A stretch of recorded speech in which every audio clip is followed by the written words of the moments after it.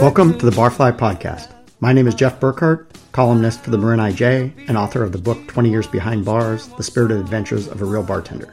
Today my co-host is Kevin Blum, community manager for the online review site Yelp. Welcome, Kevin.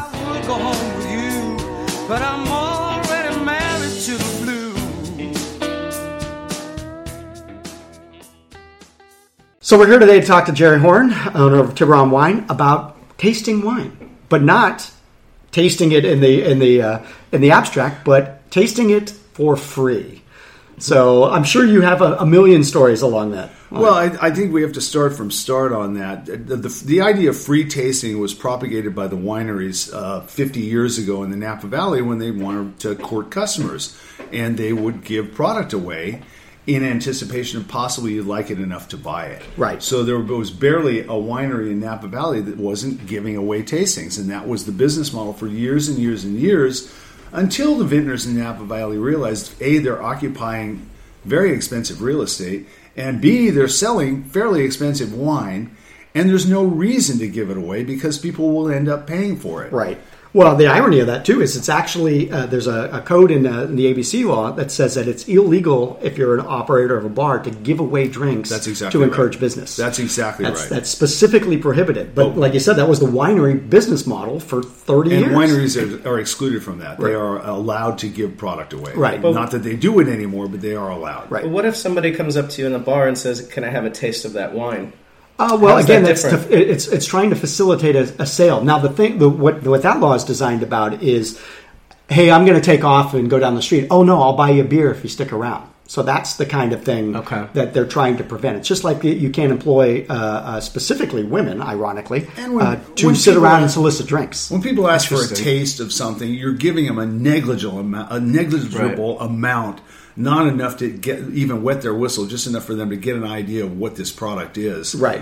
You're not giving much away, and it is in an effort to sell something. Right. And I have no problem giving stuff away if you look like you're going to buy something. Right. But so many people approach me and say, we'd like a free wine tasting. It's like, no, that's not what we're doing here. We're actually trying to sell stuff. So all you got to do is look like you're ready to buy. Right. And it's amazing how fast that glass comes out and we start pouring stuff. It's to facilitate a sale. Now, I had a situation where I had a couple that was trying to decide between two red wines. Tasted them on a couple of different wines, and then the couple sitting next to him goes, well, we'd like to try the wine. And I had to say, well, are you going to buy some of the wine? Right? No, we just want to try. We just want to try. No, that's not how it works. And then the caveat, and I wrestle with this all the time, is the hard liquor taste. Mm-hmm. We don't give hard liquor tastes, right? Maybe on a rare occasion, but any measurable amount of hard liquor in a glass has quite a bit of value, right? Think of if it's a $50 shot of cognac. Right, if I put anything you could see in that glass, you're talking about $10, $15 worth of product, right? And that's not what we're there to do. We're not there to give stuff away. We're there. It's a business. It's a business, right? Yes. Right. But people work that angle all the time, and yet there is that aspect of our business where we are there to educate people, right? And if we feel that this is on the way to building a better consumer. Right. And this consumer, as a result of having been built to be a better consumer, is going to consume better at their expense on our watch. Right. We'll do it. Right. We really will Yes. do it. But you got to look alive. Right. Well, we're judicious, right? I mean, you have to look at the person and figure out what's going on there, right? It's just like this drink isn't strong enough. I get all the time. Well, I mean, if you want a stronger drink, you could order a double. Order a double. Now we're talking about, and what I always get with that is, well, not quite a double. Oh, so how much free stuff can I get? Mm-hmm. And that becomes the defining characteristic, right? Is it a $2 taste or a $1 taste, right? And there's those machines now that you see in some of the casinos and that sort of thing where you actually get a card, and for a taste, a SIM card, right? Yeah. And the taste actually costs you, right? It's a quarter ounce, and you get or I think it's an ounce. And there's a fee involved. And, I think in our industry, like you said, it's about building relationships and building better customers and educating people. And so you don't want to drive people away in that regard, but you also don't want people taking advantage of it. You take it on a case-by-case basis. Right. And usually you can gauge it pretty quickly. Right. Well, I get, beer tastes is one of the things. Just buy a 10-ounce beer. Mm-hmm. That's what you do. If you don't like it, don't buy it again. Yeah. That's kind of how it works. When you go to the supermarket, you don't get to say, hey, can I just try that? Mm-hmm. No, you buy it. Right. You take it home, and if you don't like it, you don't buy it again. That's how you and I have capitalism talked works. about it in the past. Like one of our big pet peeves are those people who order a half a glass Yes, wine. yes. You know, it's not like you go and order a steak. I'll just have half the steak. Right. You know, no, Right. you commit to it, and if Right. if you don't drink the full glass, then That's why wines by the glass are there. Yeah. Right? So you can sample the wine without having to buy the whole bottle. That's Yeah. the point.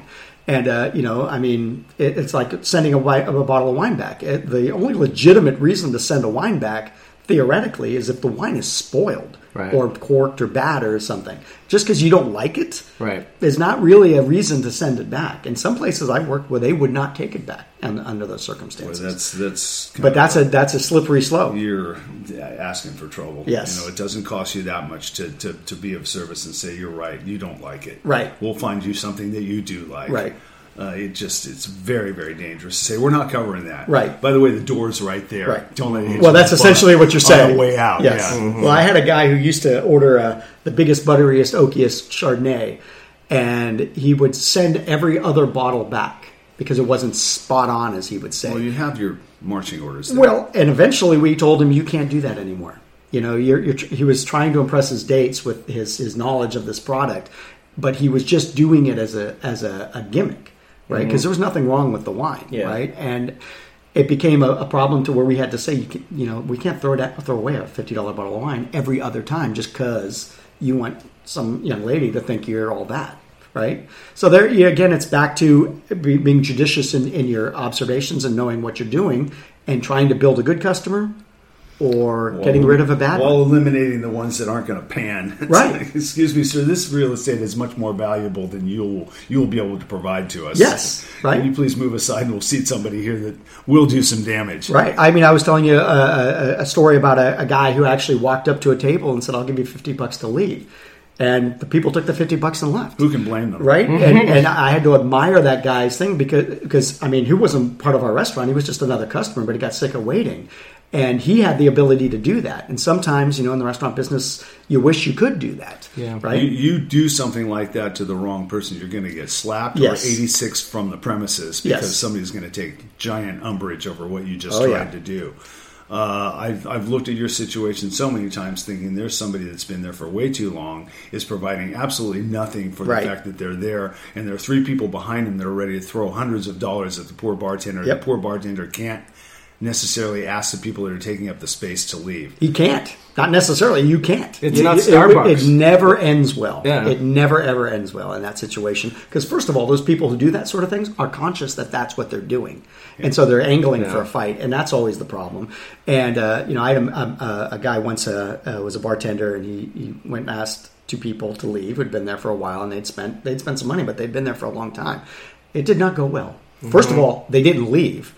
Right? And so now we had this continuing fight going on in the middle of service, manager over there, big to do, and again, they didn't leave. So nothing was solved by doing that. Oh my. So that was an unfortunate You thing. can't drop the check loud enough. You can't push it closer to them. It's just, Right. Right. I You mean, know what this means? It means we're done. Yes. Well, that's check keep away is what I always call that game. Do you have people abuse the Wi-Fi setup at Well, your establishments? Yes. Well, the interesting thing is, I was in Europe last year, and I noticed a lot of the bars didn't have stools, so you have to stand up, and you can only stand for so long in a bar, and And it's really awkward to stand holding your computer. Yes, well, and that goes to the Wi-Fi. If you can't do something that's not specific to the business that we're doing, Right. then it's a courtesy that maybe shouldn't be extended. And that's something it's a relatively new idea to me. Is maybe Wi-Fi is not such a great idea at the bar, right? You can get a phone call, but you can't be on your computer Right. doing whatever you're doing because you're obviously not spending any money. I think for your business, at least the business model that you're working within, it's not necessary. There's certain businesses that will take you pulse and all, Right. including your computer, because you're there and nobody else is, so you may as well get that person. Well, you told me a story about that coffee shop that took out the couches to make it less comfortable for people to just hang around all day. Right. Replace comfortable banquettes and low tables with high boy tables and hard stools. Right, and it's not that people aren't welcome. Drink it's up just your that $5 coffee and get out. Well, and also, 4 hours at a bar is more than plenty. Nothing good is going to come out of 4 hours at a bar. Absolutely. It just isn't. I've had Right. people come in at the beginning of my shift and leave at the end of my shift, and that's not a good day for anybody. Right. Right. Love you, Joe, but How can I miss you when you won't go yeah, away? right. Right. I saw your big blue eyes. Please join us next time when we welcome back Peter Schumacher of Playa Bungalow 44 on Buckeye Roadhouse for a discussion on the changing of the guard at the San Francisco Chronicle with the new food critic Soleil Ho. My name is Jeff Burkhart. Thanks for listening. I